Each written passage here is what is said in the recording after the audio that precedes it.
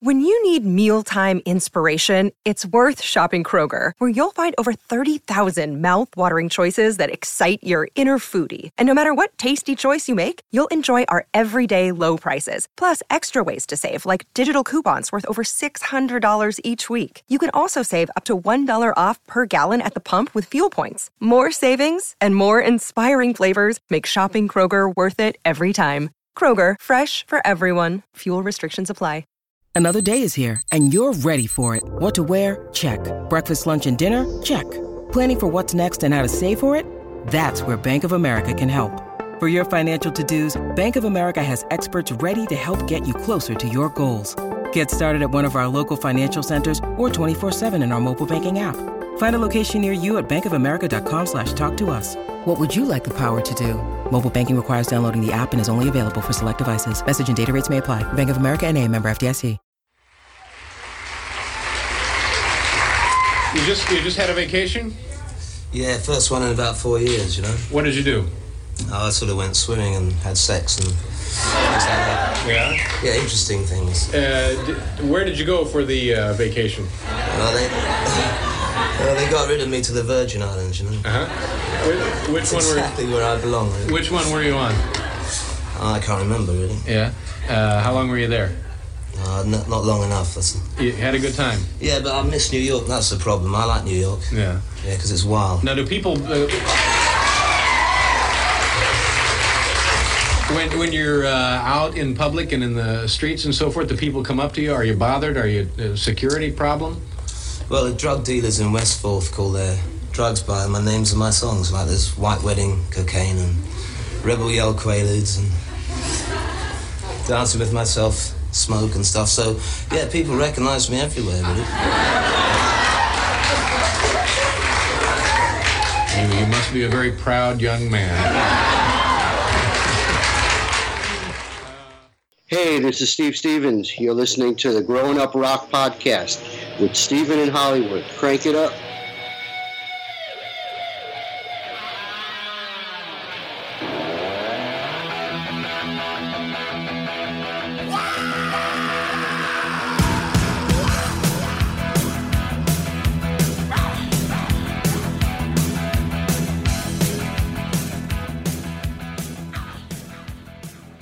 All right, welcome to the Grown Up Rock podcast. It's the end of the month, which means it's album series review. And now that you're done eating a bunch of turkey because it's the end of November and you're getting ready for Christmas, we figured we would share Billy Idol's Rebel Yell. And so like we've done with all the rest of the episodes, we've invited a special guest to come along with us on this journey and mediate the fights that Sonny and I get into. Welcome from the Damn Good Movie Memories podcast, Brian Davis. Well, thank you, guys. And yes, I'm out of my tryptophan coma, so this is good. I think Rebel Yell is the perfect album to really get people back into that. Hollywood, you let me pick this album for our album review. I don't really view you as a Billy Idol fan at all. Are you going to shit all over this album for me? I'm going to keep that a surprise. So I actually have the text here that I sent Brian. So I'm going to read it to people here. So I said, hi, Brian. For 2023, Grown Up Rock has decided to do a 40th anniversary series of albums for review versus picking a specific band. We're wondering if you're interested in doing one of the reviews with us. The choices that are left are Living in Oz, Rick Springfield, Holy Diver, Dio, Body Wishes by Rod Stewart, Keep It Up by Loverboy, or Rebel Yell by Billy Idol. I get a text back. Let's see. It was it the next day? Yeah. Oh, no, it was the same day, just later in the day. And it says, tough to choose between Rebel Yell and Holy Diver, but I'll take Rebel Yell. So, Brian, I gave you an out. You could have had Dio. That was too on the nose, because I am a big hard rock metal fan. I think that would have almost been too easy. You know, I still listen to Holy Diver pretty regularly. I thought Rebel Yell would be kind of more fun to revisit because, yeah, it's one I wanted to go back to. I will say, though, you guys, I mean, I really enjoyed listening to the other three episodes because I actually went out and bought the Rod Stewart album on vinyl. I ended up getting it for like $3. So, you know, that actually would have been a nice surprise, but I don't think I would have picked it just from that list. I think what's nice about this year's album series is that it exposes not only us to different albums and different types of stuff, because like you said, Brian, primarily this is a hard rock and metal podcast for the most part. And more we venture off into these other areas. We always come back to hard rock and metal, but it's nice to expose the podcast to other fans maybe that aren't pure metalheads. So the Rod Stewart, the Rick Springfield, because I think that we've come to the point in our lives where we all say, yeah, we are metalheads at heart. We are hard rock fans at heart, but we listen to other stuff. I'm not even at the point to where I want to call it guilty pleasures anymore, because I'll tell you, I listen to all these different types of music. It's just nice to have the variety, right? Absolutely. Yeah. And that's what's really, as you mentioned, that's been fun about this series for you guys this year, because it did introduce me to some albums. Like, I'll admit, I'm not the biggest Rick Springfield fan, but there were a couple songs, deeper cuts that were not Jesse's Girl on that album. I'm like, oh, okay, that's great. So I think that was really smart of you guys to do that. So good job. Please make sure you hit that follow button to subscribe to Growing Up Rock Podcast so you don't miss an episode. Let's start with the history of Billy Idol and Rebel Yell in particular. Sonny, why don't you give us your history with Billy Idol and this album in particular? Yeah, Billy Idol for me is all MTV. And, you know, we've said it before, especially since I'm an MTV kid, you know, whatever music you were getting into, whether it was new wave or whether it was R&B or whether it was Motown or hard rock like us, MTV didn't play that stuff in snippets until like Headbangers Ball and that kind of stuff showed up. So you would have to sit there and wait for your songs to maybe play. And you didn't know what song was coming next. So you were kind of almost an MTV prisoner, if that makes sense. Just sitting there waiting for something. And then you would hear a Billy Idol song. And for me, it was like, well, I'm listening to like Michael Jackson and Wham and Hall & Oates, and I really love that. And I'm listening to Flock of Seagulls and Oingo Boingo and bands like that. And I'm like, Bangles. I'm like, I kind of like that new wave stuff. And then I was listening to a lot of hard rock. And Billy Idol seemed to be like a mix of all of them.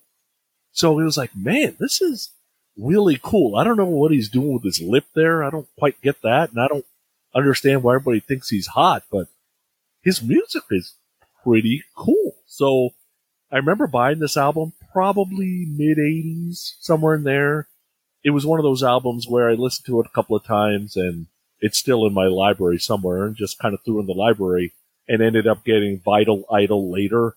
And then that was kind of my go-to, was anytime I wanted to listen to Idol, I went to Vital Idol. So until about probably a couple of weeks ago, I had not listened to this album in full for probably, I'm a ballpark it at 28 years. So I would say I'm an Idol fan. I love the hits. I don't know a lot of the lead, deep tracks. But if you're a rock fan and you're kind of a rebel liker, if that makes sense, there's not really a whole lot of reason to hate Idol. Brian, how about you? What's your history with Billy Idol and with Rebel Yell, the album in particular? Sure. So, you know, growing up in the 80s, it was kind of impossible not to hear or see Billy Idol. Even today, when you see like kind of the montages of music artists from the 80s, more often than not, you will see that patented Billy Idol snarl appearing in those clips. So for me in this album, I was only 5 years old when this came out, but I was still aware of his songs because of radio. So as I mentioned, when I guested on your guys' 1984 Van Halen episode, my mom was always hip to like newer artists of the day. So I'd inevitably hear, you know, what was popular during that era because of her. Now, Sonny mentioned MTV. What's funny is we didn't have MTV until I was in 8th grade. That's like 91. So I totally missed out on the visual of Billy Idol, you know, in his videos during that era, unless I went to like a friend's house or something like that, then I'd see him. But I'm pretty sure I had my parents buy Rebel Yell on cassette for me, because I definitely remember being in my rotation. I had other tapes, but they were mostly soundtracks. So it was like Back to the Future, Ghostbusters, the Blues Brothers, things like that. But I always dug Billy's voice because it was like a combination of what I would find out: Elvis, Jim Morrison, and then like those soul screams that my dad loved, like Wilson Pickett and James Brown. So But as I got older, I was kind of like, the unsung hero of Billy's music, it's Steve Stevens, because I don't think he got enough credit in the 80s because of that production. It was very kind of glossy and everything. But then when I ended up seeing Billy a couple times in the early 2000s, and the heaviness of the guitar from Steve Stevens, it's much more prominent. And I think now Steve gets more credit than I think he did in the 80s. But no, I love Billy Idol. And spoiler alert, I do really like this album. Yeah, so I think that for a lot of metalheads, it was Steve Stevens that kind of drew us in. I'm a lot like you guys. I didn't get into Idol until like the MTV thing is what got me into Idol. That and the fact that there was this one. Are you guys familiar with what a bottle club is? No. Either one of you? No, that sounds like champagne room, so I don't know. Yeah, so I know what a champagne room is. Yeah, it's a little bit different. But so I grew up in a small town, and there wasn't a whole lot to do in that small town. But what we did have are these late night bottle clubs. And what a bottle club is basically you can bring your own bottle of booze in, and you pay a fee, and you can drink from that. And they stay open till crazy hours. Like usually they don't open until midnight. And then they're open till 4 or 5 o'clock in the morning, whatever. But this one particular bottle club had a cover band that would play on Friday and Saturday nights. I had a fake ID. I could get into the bottle club, and they mainly played like 80s music. But the one tune that they played constantly, and they played it actually pretty well, was Rebel Yell and White Wedding, both of those tunes. So we would go and just hang out and shoot shit. And, it's just a good gathering hangout place for young rock and rollers as ourselves. And that's one of the things that got me into Idol at the beginning. That's kind of the first time that I heard of him. I didn't know anything about Generation X or any of that stuff beforehand. So I don't think I ended up picking up this album till much later, probably when I became more of a Steve Stevens fan is when I got this record. But obviously because of all the singles and all the hits, I'd already heard everything. So it was a matter of just kind of picking it up from my personal library at that point. This is kind of a greatest hits for him, right? This record, Rebel Yell. And there was a lot of stuff to bridge the gap between the hard rocker and the punk / pop fans, so to speak. So we'll get into this record as we go. If you're a Spotify listener, check out some of the killer playlists we have put together for your listening pleasure. Links to the playlist are in the show notes, or just search Growing Up Rock Playlist in Spotify. So let's get into some basic facts about the album. The album was released November of 83. It was recorded in 83. The studio was Electric Ladyland. The label was Chrysalis, and he was using, again, longtime producer Keith Forsey. The album peaked at Billboard number 200 at number 6. It is double platinum in the U.S., and the album title, Billy said, came from the fact that he was attending a party with the Rolling Stones, and they were drinking Rebel Yell bourbon whiskey. Have either of you guys ever heard about this whiskey? Sonny, you're the big ex-drinker. Have you heard of Rebel Yell bourbon whiskey? I have never heard that, but there is whiskey that's only available in Europe that's not available here. So it's possible that wasn't here. That's true. How about you, Brian? Absolutely not. But I did hear that story. There's a terrific performance, I want to say, in the late 90s, early 2000s, where Billy Idol did the VH1 Storytellers, where he goes through some of his greatest hits. And that was one of the stories he kind of relayed. So if you're a big Billy Idol fan, that's a fun episode because he'll talk about the songs, then he performs them. That's awesome. The singles released for this album was Rebel Yell in October of 83, Eyes Without a Face in May of 84, Flesh for Fantasy in September of 84, and Catch My Fall in November of 84. So those are spread out over the course of almost an entire year when you look at that. The album cover features Billy Idol and some lettering. You guys have seen the album cover. Brian, let's start with you. What are your thoughts on this album cover? Yeah, it's always fun to talk. I love when you guys do this because the cover sometimes is as important as the music. Far too often, I think, and I really try to avoid this term, and it's the word iconic, because it's used all the time now when describing things that really aren't iconic. So, but when it comes to an album, and especially album covers in the 80s, this really is an iconic album cover. He's got that spiky blonde hair, the rock-on fist, that neon blue lettering. It's right up there, I'd say, with Duran Duran's Rio album cover when you think of 80s, pop album covers. And there's a handful of artists that you think of in the 80s when it comes to look.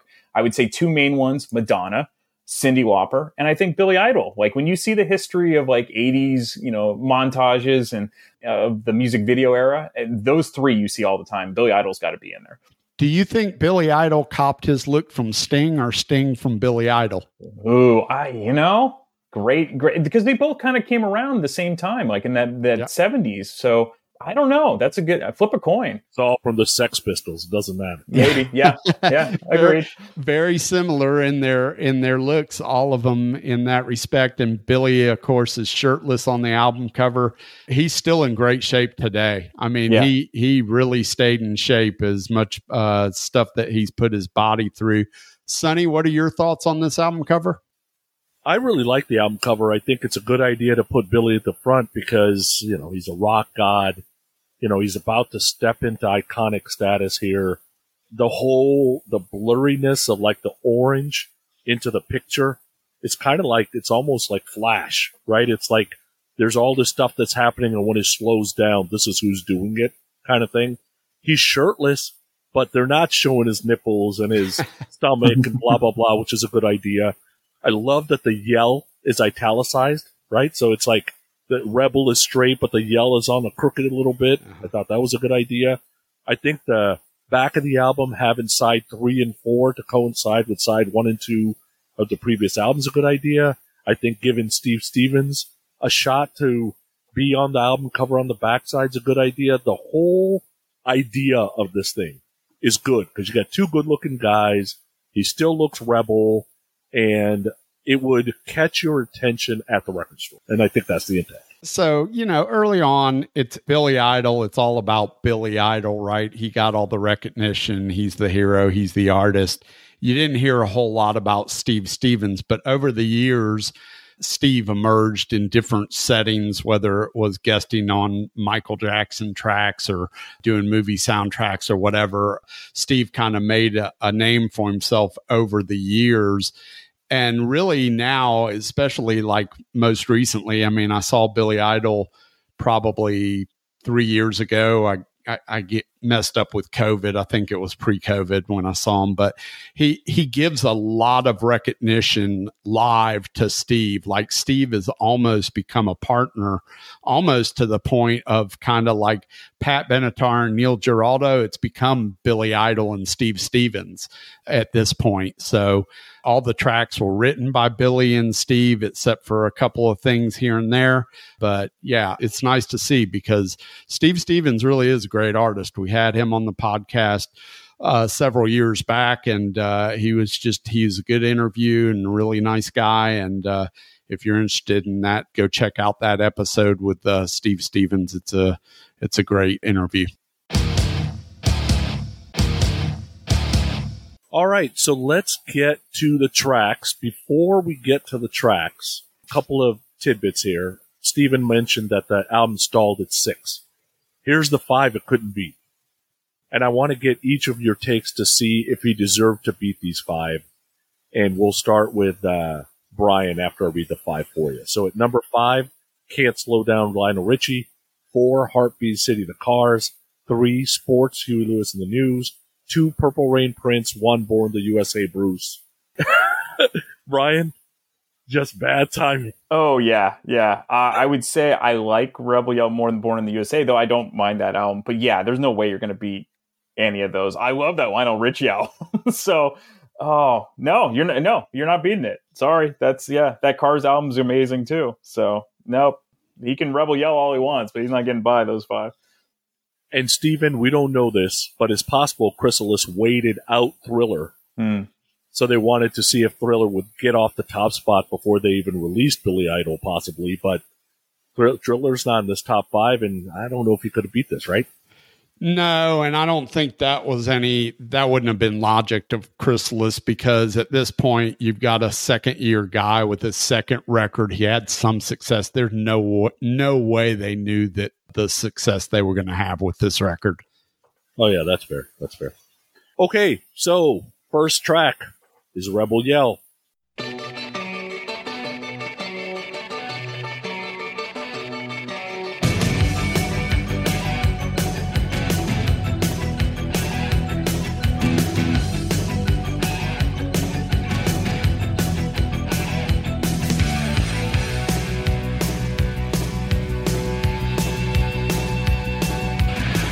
Last night a little dancer came dancing to my door.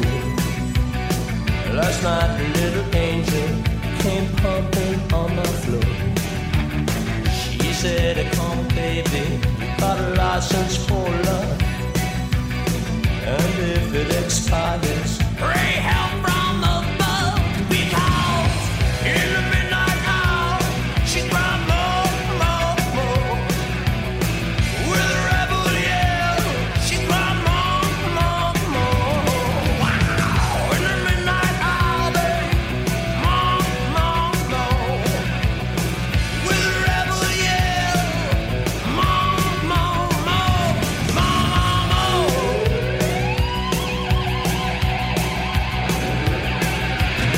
She don't like slavery, she won't sit and beg. But when I'm tired and lonely, she sees me too big. What set you free? And Brian, Billy sounds great. There's the right amount of grit to make it sound Rebel. And it's a simple guitar with good keyboard. Very radio friendly. What'd you think about Rebel Yell? Oh, it's still my favorite Billy Idol song. I even like the acoustic versions of this song.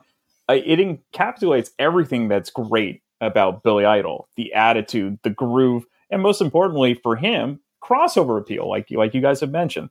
The song is heavy enough for the rockers, still super catchy for the pop fans. I mean, the hooks are pop perfection. I never get tired of this song. It's really that simple.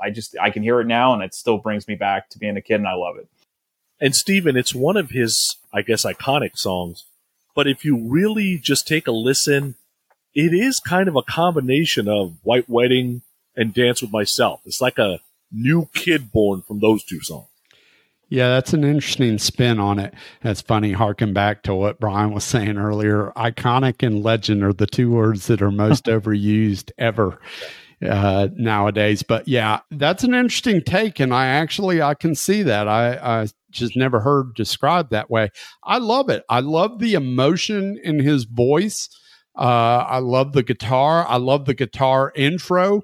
I mean, it sort of sounds like keyboards there at the beginning, and they're probably doubling it with keyboards, but it's also Steve's technique there at the beginning that was sort of new and innovative at the time that he was doing stuff like this, which, again, that made him such a great partner and such a great talent. It's a fantastic song. And I don't need to hear bands like Queensryche do covers of it and put it on their albums. That's just me personally. Agreed. All right, so the second song of the album's Daytime Drama, and we were talking about Sting a little bit earlier, and when this song starts, Brian, it almost sounds like The Police. Very odd from it being the second song after the Rebel of the first song. Oh, this is total filler. For the most part, much of this album, as you'll find out, plays like a greatest hits. But for a second song, Daytime Drama should have been buried on side 2 as the second to last track, or better yet, a B-side. Now, granted, any song that comes after Rebel Yell would probably pale in comparison, for me at least. But this song is borderline brutal, as our hero Sonny Pooney would say. And actually, Sonny, you need to trademark that because that's your Michael Buffer. Let's get ready to rumble. Brutal should be trademarked, and that's what I feel about this song. You write your story, ask word for playtime.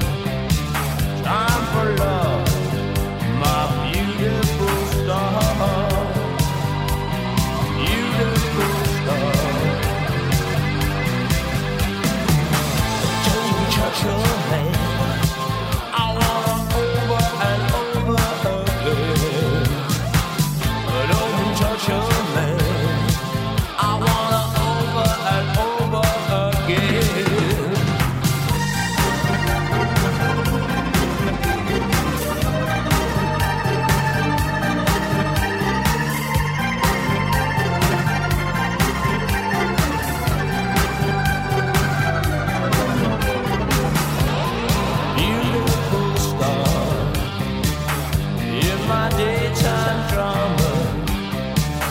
When I ask a question or an answer, see you dancing, romancing. Yeah, Stephen, this song's just really dated now. Like, for Rebel Yell still feels like it could have been done yesterday. Daytime Drama does not. First of all, I sense a T-shirt shop being set up with Brutal shirts being made by the Grown Up Rock podcast. I'm a day one buyer. So I don't have as much hate for Daytime Drama as you guys do. I like the funky riff at the beginning. I like the riff that's happening underneath the verses. I actually like Daytime Drama. Do I like it as much as Rebel Yell? No, but I like the song. There's nothing for me to hate on in terms of this song. All right, the third song, Eyes Without a Face. So you get the ballad. I think Billy does a good job of selling the Rebel 2 songs ago and selling the ballad, which a lot of folks can't do. So, Brian, I saw this interview, and he said, I started to use Eyes Without a Face as a possible title lyric chorus for the song. I began to write the words in some disguised form, spoke about my life in New York and a relationship gone wrong, on the edge of disintegrating into madness. Perhaps I was reflecting on my own touring infidelities. Mm-hmm. In a way, those can leave you feeling soulless, especially if you're already in a relationship that you value, but you are degrading by looking somewhere else for additional sexual kicks. Mm-hmm. That's kind of deep. I didn't realize how deep the song was until I started researching it. Your thoughts on the song? Oh, yeah. And there's tons about this song that's really interesting. One, you get back on track with another hit, so that's good. The video and the song, they're super creepy. It's dark. It's really dark and haunting, just like the film that also this title is inspired by, which I don't know if you guys have seen. I doubt it, but it's a 1960 French movie of the same title. And if you haven't seen the film and you enjoy horror and suspense, it's really well done. Still very creepy today. It's in black and white. But just give you the premise of the film. So it's about a plastic surgeon who decides to kill women in order to use their facial skin in order to perform surgery on his daughter who was disfigured in a car accident. So there's that. And then if you were wondering about the chorus, it's basically Eyes Without a Face sung in French. So it's I'm going to butcher this, but Les yeux sans visage. That is what's being sung. And it's actually performed by, ironically, Billy's longtime girlfriend, Perry Lister, and they were together most of the 80s, though he was out, gallivanting around with other women. For the song itself, the bass line and then the various percussion bits, to me, are what make this song really memorable. Plus the breakdown where Steve is coming in and playing these great power riffs. That's awesome. It's not a song that will necessarily grab you immediately, but after repeat listens, it really does stick with you. And I think the key here, again, is the Steve Stevens breakdown. Otherwise, the song could be too repetitive, but it doesn't happen because of that. Eyes without a face. Eyes without a face. Eyes without a face. Got no human grace. Your eyes without a face.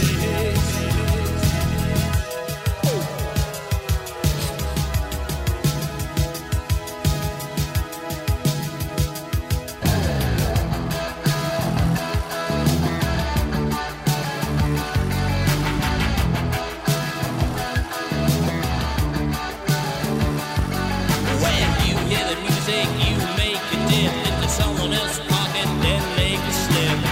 Steal a car, go to Las Vegas. Ooh, gigolo, hanging out by the state line, turning holy water into wine, bringing it down. I'm on a bus, on a psychedelic trip, reading murder books, trying to stay hip.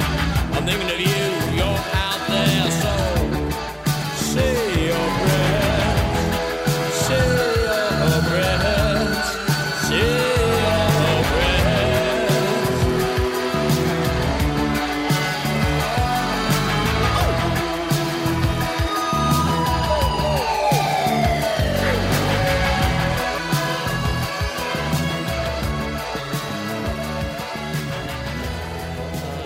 I close my eyes Yeah, and Stephen, the song is written well enough to where if you just turn it down and you can't really hear the lyrics, but you just kind of hear the music, it could be background dinner music. You wouldn't really know the difference. But just to let you know, so this song topped out at number 4. The 3 it couldn't beat on that date. Jump for My Love, Pointer Sisters, Dancing in the Dark by Bruce Springsteen, and number 1 on that date, When Doves Cry, Prince. Not bad. I'd take 4, right, Stephen? Yeah, 4's pretty good place in company with those tunes. Yeah, so I dig the mysterious feel to it. I mean, I call it mysterious just because I don't know any other word to use for the feel of the keyboards and the vocals in this song at the beginning. I like the female chorus right before the actual chorus. I think that's cool. The metal riff that Brian talked about in the middle, I'm going to basically harken exactly back to what Brian said, which is this song without that metal riff, it becomes repetitive and probably a little boring if it doesn't have it. But that metal riff to me in the middle changes the song up enough and keeps it interesting to me personally. So yeah, I dig it. We interrupt this program to bring you a special report. Look at all the people here tonight! Oh man, I got to make an announcement right here. Can you hear me out there?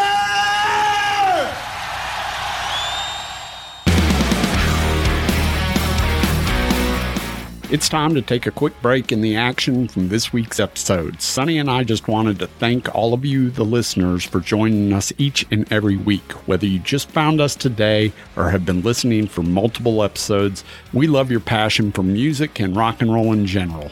We consider you all part of our Loud Minority family. Always remember you can communicate with us a few different ways. If you don't mind Facebook, head over to the Growing Up Rock Loud Minority Facebook group and be part of the conversation. It's a private group and all you have to do is ask to join, answer a few rock and roll questions, and you're in. If you despise Facebook, which many people do, then send us an email to growinguprock@gmail.com. We get everything there. You can follow us on Twitter and Insta at Growing Up Rock, which is one word, GROWINUPROCK. In the event you feel entertained by our podcast, we would appreciate it if you subscribe to the podcast so you don't miss an episode, and go leave us a 5-star review either at Apple Podcast or Podchaser. Now, back to our regularly scheduled program.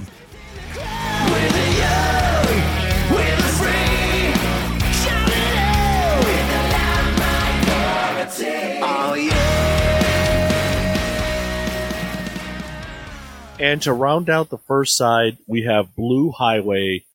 And Brian, to me, this is kind of like Billy Idol's Highway Star. Like, Steve's doing a lot of noodling throughout the song, and I like the pace of the song, but the whole way, I'm like, dude, what the hell are you doing? Like, it would have fine without the A. But I guess Billy does that a lot, right?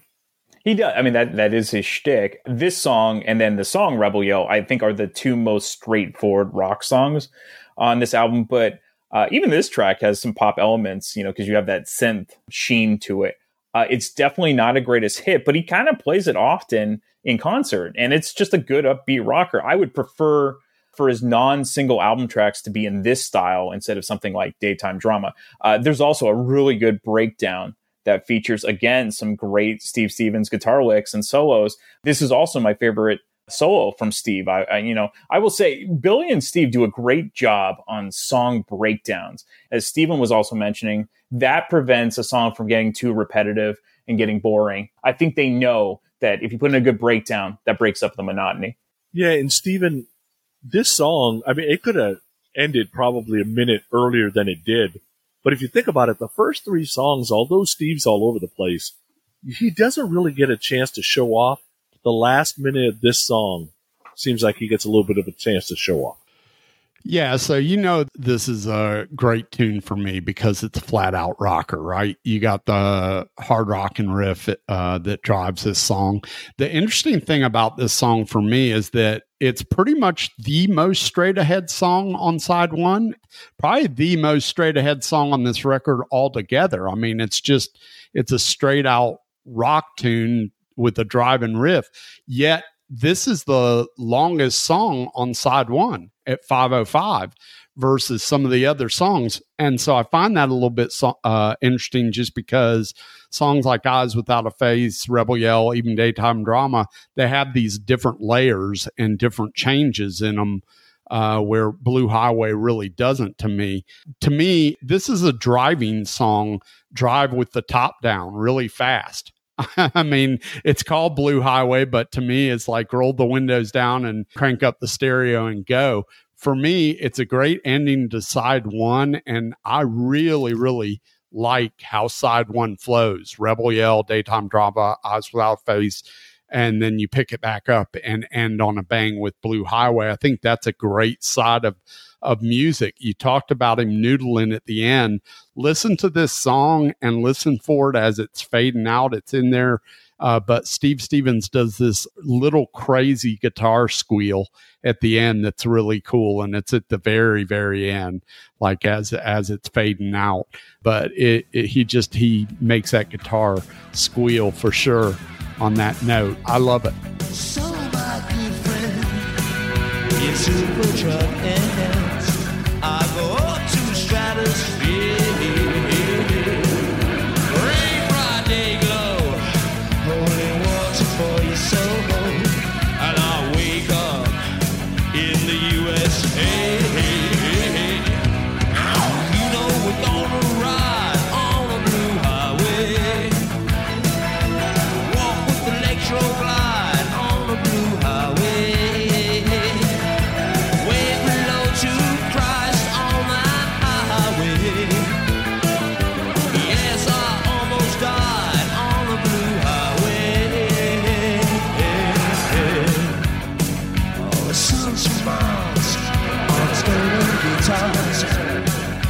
Out to ride the night. So sister, so hit time. I hear you and I miss you. Co-starring in the USA. You know we gotta ride on the blue highway. Walk with the electro glide on the blue highway.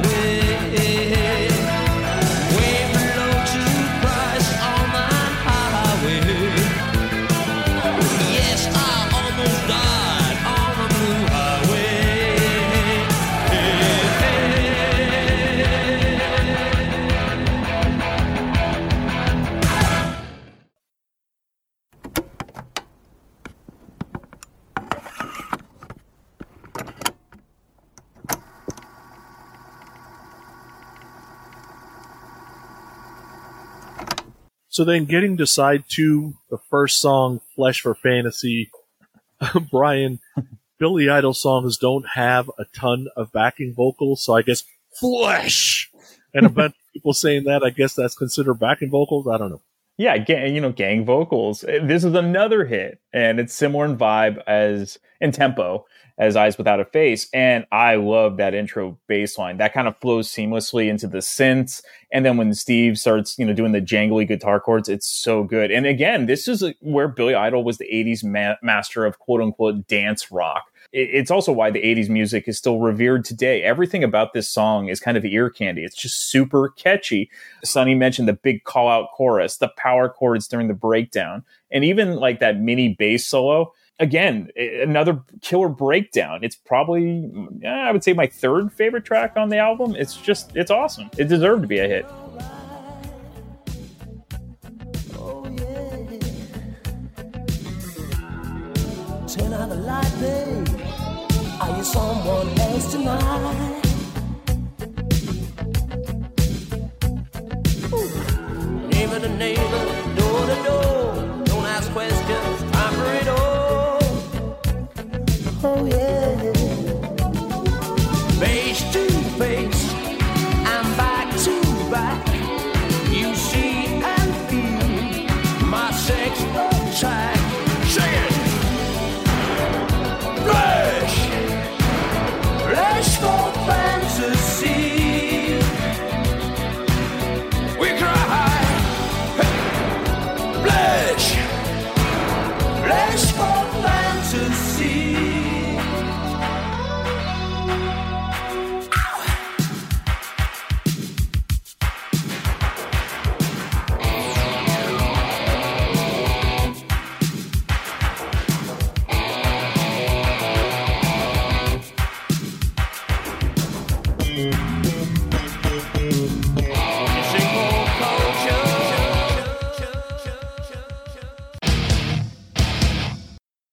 Pantheon podcast listeners, Christian Swain here to tell you more about my experience with Raycon earbuds. Our family now has 3 pairs of Raycon earbuds around the house, and my wife just grabbed a pair of the Headphone Pros to replace some headphones from a company that was double the price. And yes, she loves them. Now, if you haven't pulled the trigger on a pair of Raycons, or even if you have, but you're in the market for another pair because they're just that good, well, now is the time to check them out, because they just launched their upgraded model of the best-selling everyday earbuds. With Raycon's upgraded everyday earbuds, now you also get active noise cancellation, ergonomic design, and multi-point connectivity that lets you pair with 2 devices at once. New quick charge function, 3 customizable sound styles, plus awareness mode. Available in a variety of vibrant new colors to complement any and all skin tones. I even have a pair of earbuds in a cool green color. I have tried just about every earbud known to humankind, and these Raycons are fantastic. Seriously, if you've been wanting to check out Raycons, there truly is no better time. You're going to ask yourself why you didn't check them out sooner, and Raycon offers a 30-day happiness guarantee. So what are you waiting for? Go to buyraycon.com/Pantheon today to get 20% off your Raycon order, plus free shipping. That's right, you'll get 20% off and free shipping at buyraycon.com/Pantheon. buyraycon.com/Pantheon.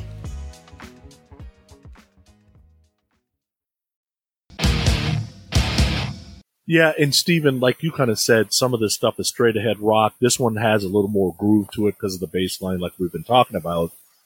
But I think it's songs like this where the chug of the guitar, the distortion of the guitar is kind of hidden really well in radio-friendly songs that gives him like pop cred and rock cred, right? Yeah, I would agree with that. I think it's a lot of the melody changes that add in that sort of pop flavor. It's Steve Stevens that brings the rock with the guitar. To me, Flesh for Fantasy is very much a brother or sister song to Eyes Without a Face in a lot of ways. We talked about Eyes Without a Face being inspired by a movie. This one also was inspired by a 1943 movie called Flesh for Fantasy. I love the sexy groove in this one. I love the rocking sections. It's just a well-written song. I feel the same way about this song as I did with Eyes Without a Face. I dig it. Second song on side 2, we get Catch My Fall. And Brian, when the song started, I'm like, wait a second, is this Thriller? Like, it almost started like Thriller. But if you notice, this is the only song that doesn't have a Steve Stevens co-write.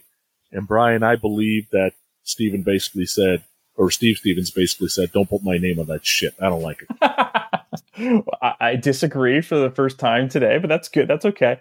It's actually my second favorite song on the album, and it would definitely be my favorite if the song Rebel Yell wasn't on the album. So I'm glad we're back on point where I disagree with Sonny. So thank you. Another great intro bass line. And to drop the movie knowledge, if you're a fan of 80s teen movies, the instrumental on this song is featured often throughout the movie, Some Kind of Wonderful from 1987, which had Eric Stoltz and Leah Thompson and Mary Stuart Masterson. You can hear it throughout the movie. But again, this is yet another example of Billy being able to write a terrific pop song, pop rock songs that have crossover appeal.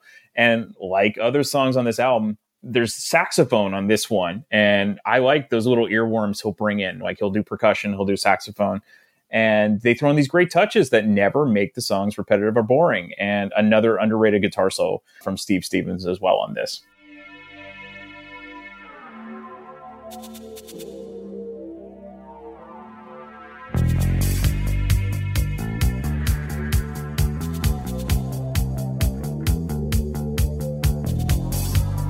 I have no time,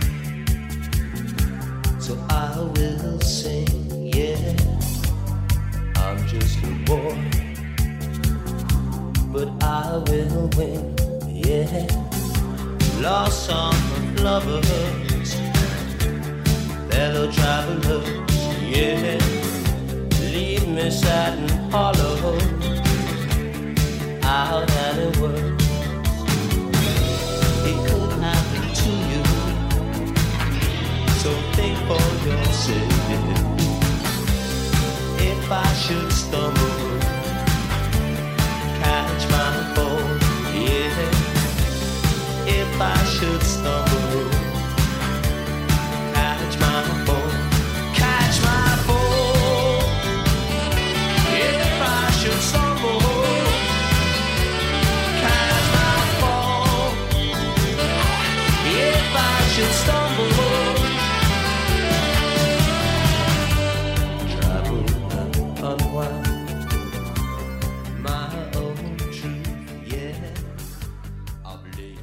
Yeah, I gotta disagree with this song. Good song, because Stephen, the sax just takes the rebel out of Billy. I'm sorry.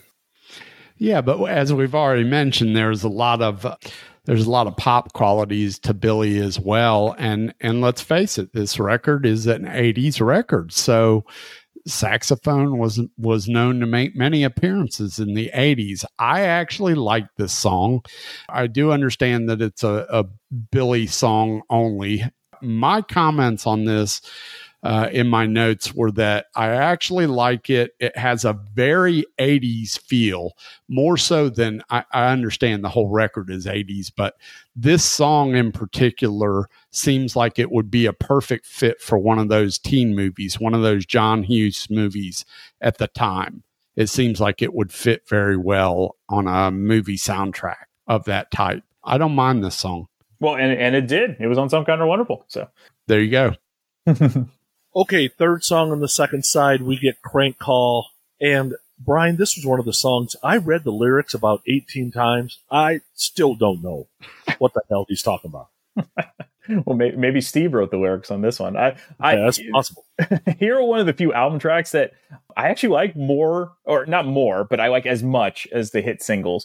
Unfortunately, throughout Billy's discography, his albums are kind of chock full of filler. I think he's really a singles artist in my book, but I think Crank Call is really good. It probably should have been the second song on the album instead of Daytime Drama. If this was the second track after Rebel Yell, it probably would get more love. I mean, lyrics, forget the lyrics, but I really like the main riff from Steve, and it's definitely one of the heavier tracks on the album, which I'm sure Steven appreciates as well. Steven, okay, so follow me here. When I say, oh yeah, I want you to say, all right. Okay, you ready? Oh yeah. All right. That's the best part of the song. There you go. I disagree with you, Pooney. I love it. I think it's a flat out rock song, and I love the pop feel that comes into play as well. It's just it's a fun song. Lyrics. That's why I don't bother with lyrics. I don't read them. I don't know. Crank Call. Da, da, da, da, da, da, da, da. I love it. Love the bouncy riff. It's just a good song. Feels great, and it flows well on this record. I'm 100% on Brian's side with this tune.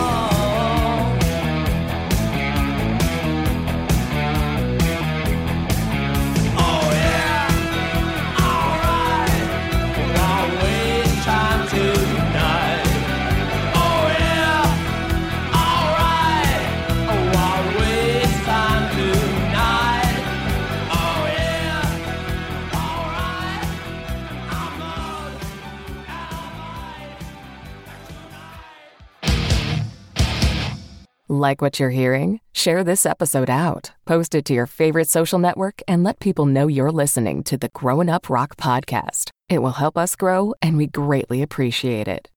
Stupid words.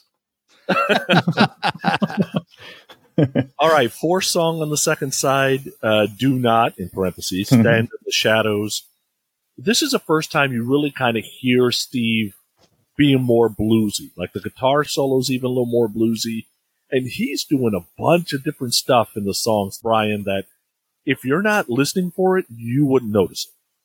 Oh, totally agree. And this is also, I don't know if you guys really checked out Generation X that much. I think Steven kind of mentioned a little bit. This is a bit of a callback to kind of his punk roots from that band, but this has more like 80s pop sheen. It's not a bad track. It's definitely an album track, probably a little bit of filler. I still find it enjoyable. It gets the dreaded second to last song of the album placement, which again, I think should have been saved for Daytime Drama. I think if this was the 7th song or maybe even the last song, in my opinion, they would have been a lot better. But no, it's not bad. And I do dig some Generation X. So, yeah. Yeah, Steven, I like the pace of the song, and it's going along, do-do-do-do-do-do. And then I'm like, oh, my attention must have been grabbed by something else because the song's over. And I'm like, what the hell? So I rewind back, and I'm like, wait a second. And this is the end of the song then. Wait a second. I rewind back, and it's the song fades out too quick. Like it's there 1 second, and then it's not there no more. Well, I think that this song is a hidden pop gem. So we've talked about there are many pop sensibilities on this record mixed with rock, and they do a really good job with that. But this one at 3 minutes and 10 seconds, it is the shortest song on the record as a whole, but it's just, to me, is just nothing to hate on with this song. I think it feels good to me. It's a great pop gem. And still there's enough guitar to make me happy. And I love this song. For me, Catch My Fall, Crank Call, and Do Not Stand in the Shadows. Some may say there's filler there. To me, I like it. I think that's a great run of 3 songs personally. And so for me, side 2 so far is great.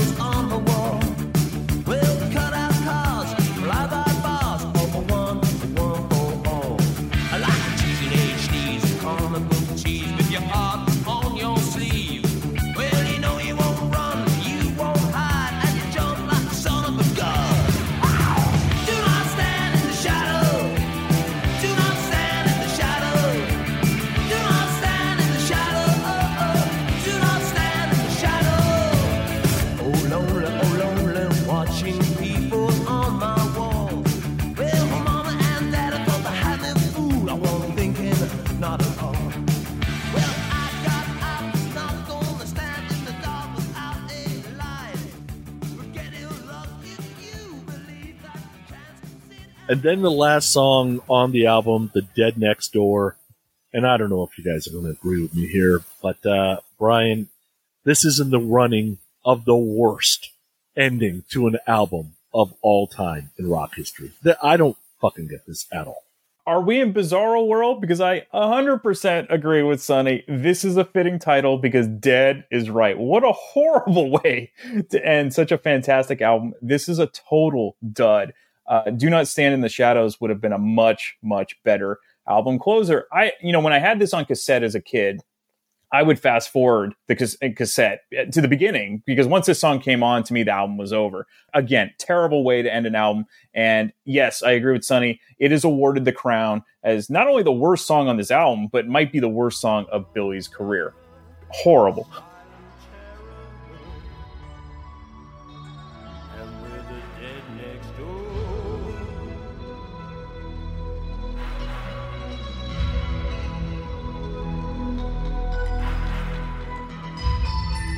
The heat of the day fades away. Fades away. The beat of the day suffering away. Suffering away. For the dead next door.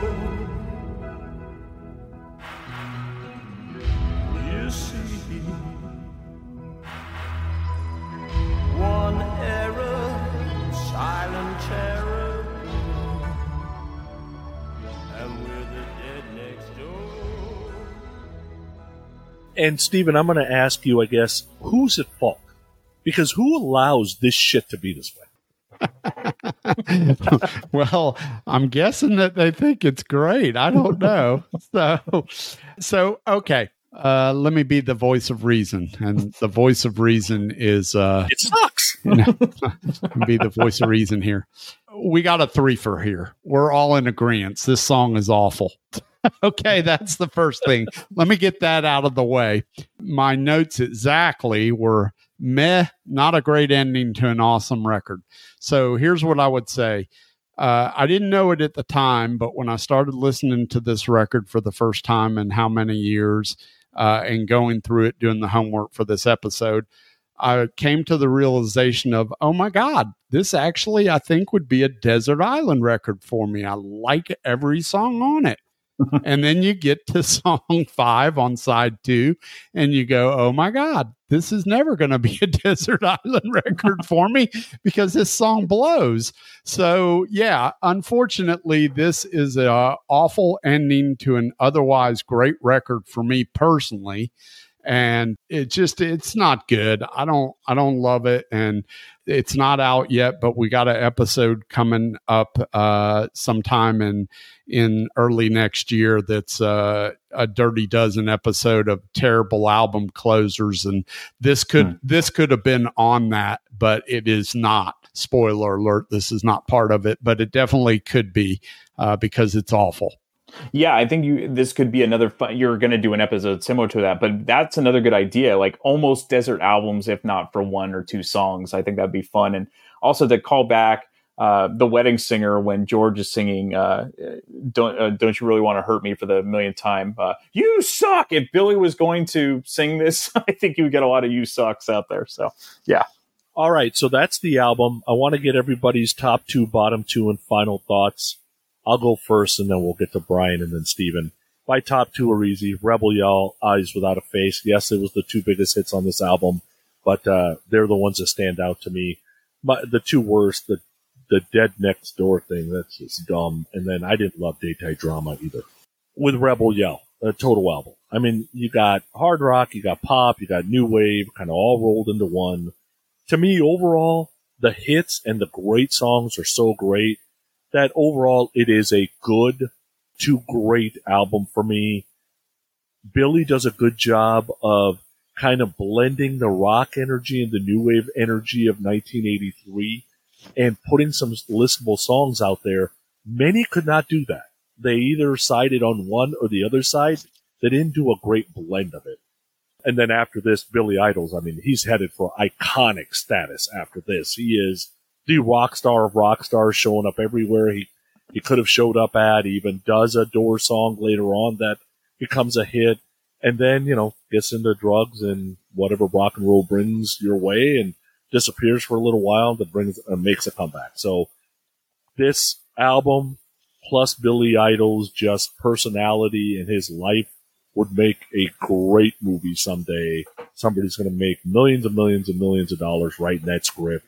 It reads like a movie. It should be a movie. So definitely worth the listen overall if you have not heard this album in a long time. Brian, your thoughts, top 2, bottom 2, and forward. Yeah, top 2 easily, Rebel Yell and Catch My Fall for me. And the worst, we're on the same page, The Dead Next Door and Daytime Drama. He did release a book, an autobiography about his life. It is definitely worth reading. Crazy, crazy stories, terrific stories. Was in a really serious motorcycle accident that could have ended his life, let alone, not just his career, but his life. Part of the reason why you watch the Cradle of Love video that, he's kind of in the background shot in kind of a video type style where the main person is not him. And that's part of the reason because he can barely stand up. One thing I would say about this album, it is by far his best album as a whole. So if you're looking to get into him and you're not going to buy a greatest hits, this would be the album to buy. I'm really glad that we kind of revisited this because I will continue to go back to this one. And 2 other things about Billy that you might miss out on. If you're a fan of metal and you've heard Tony Iommi's Soul album, which I think it came out in 2000, one of the best songs he did on there was the last song, which is called Into the Night, which is Billy Idol. So if you ever wonder what Billy would sound like, just straight up metal, it's terrific. Check that out. And then if you didn't know this, The famous song, Don't You Forget About Me, which was done by Simple Minds and is on The Breakfast Club, they wanted Billy to do it. They offered it to Billy. They even wrote it for Billy. And he turned it down for whatever reason. And if you listen to the Simple Minds version, which everyone knows, the vocal phrasing in the whole song is basically Billy Idol. I don't know. Maybe at the time he was writing, I didn't think he needed the song, but that would have been yet another hit for him. So much so that if you listen to one of his greatest hits albums, he does a cover of it, which is slightly different than the Simple Minds version. But you could hear where, no, this was written totally for Billy. And Steven, your thoughts? So I'm going to go a little bit differently with my top two songs. My top two songs are Rebel Yell and Blue Highway. I love Blue Highway. My bottom two, oddly enough, we are all in agreement. I actually like Daytime Drama, but I had to pick one, and I just couldn't see Daytime Drama coming before some of the other songs on the record. So my bottom two is The Dead Next Door, which is a sort of a no-brainer, and then Daytime Drama would be my second, but I don't mind that song. I think overall this record is just a solid record. It's a great rock record, and if you're into the heavier side of Billy Idol, I would encourage people to go check out 2005's Devil's Playground. I think that record is really good. All right, so let's connect it to Kiss. Hey, Hollywood, you know what time it is. Let's connect it to Kiss. You wanted the best, but you got the best. The hottest band in the world, Kiss!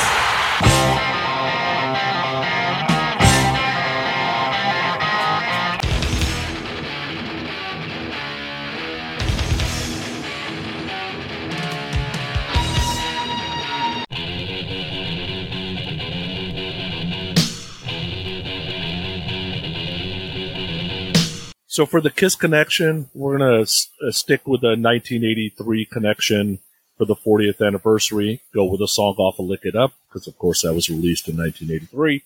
But we're going to go to a cover version of one of the songs. So let me introduce you to a Brazilian rock band called Hard, On. Yes, Hard On. Yes, Hard On. Get over it. The band's name, Hard On. Okay, so here is Chris Hoff on vocals, Alex Hoff on guitar, Ricardo Bolo on bass, and Daniel Golan on drums with their version of Not for the Innocent. You said colon.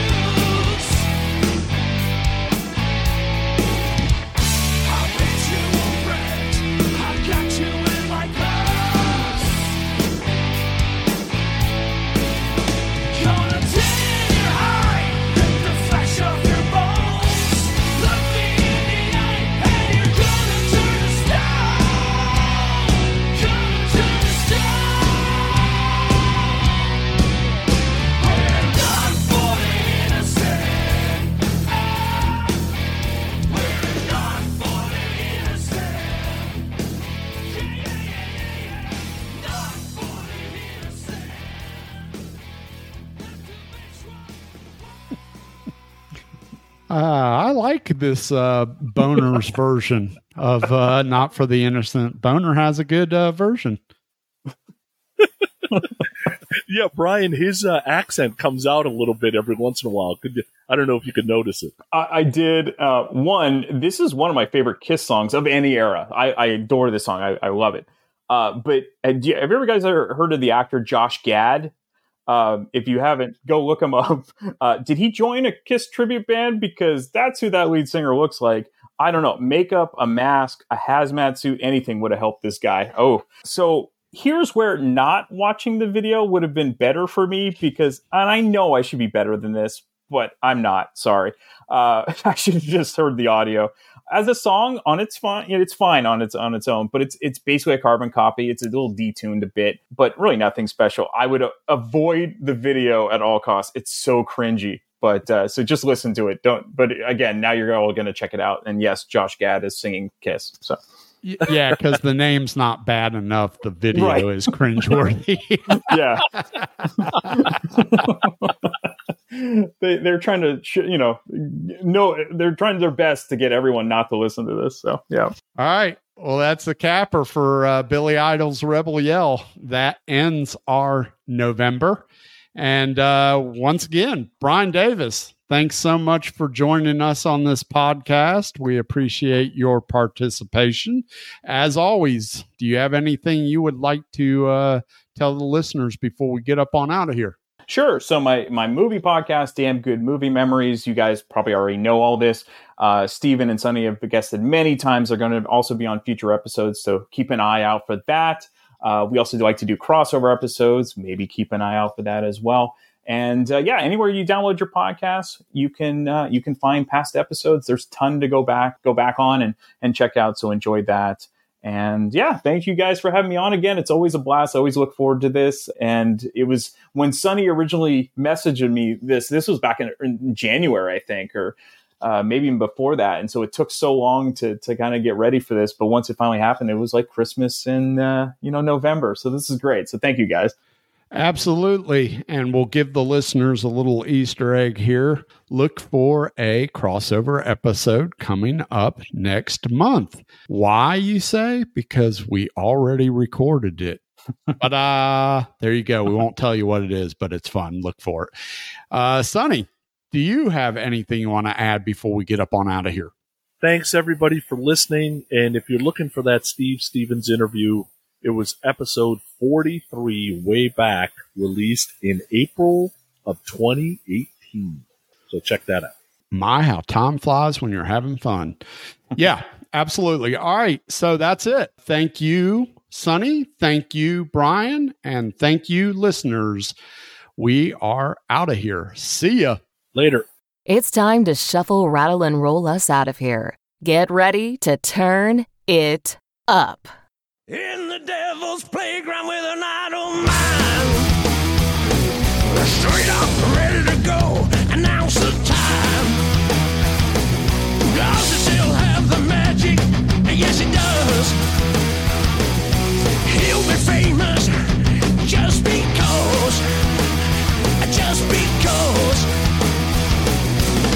You know you're gonna have to turn around just because you have to change your mind sometimes. Yeah, you're gonna have to turn around. Ride my rocket. Round and round we go one time before I die. Round and round the world in super overdrive. See the world through a little hole. See it fly by. Here I am in super overdrive.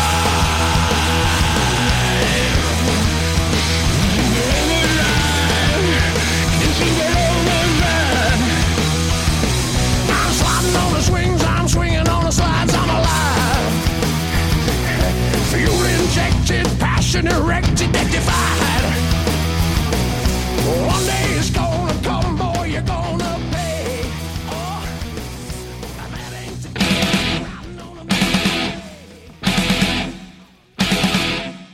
Growing Up Rock is a proud member of the Pantheon Network. Pantheon is the place for music lovers.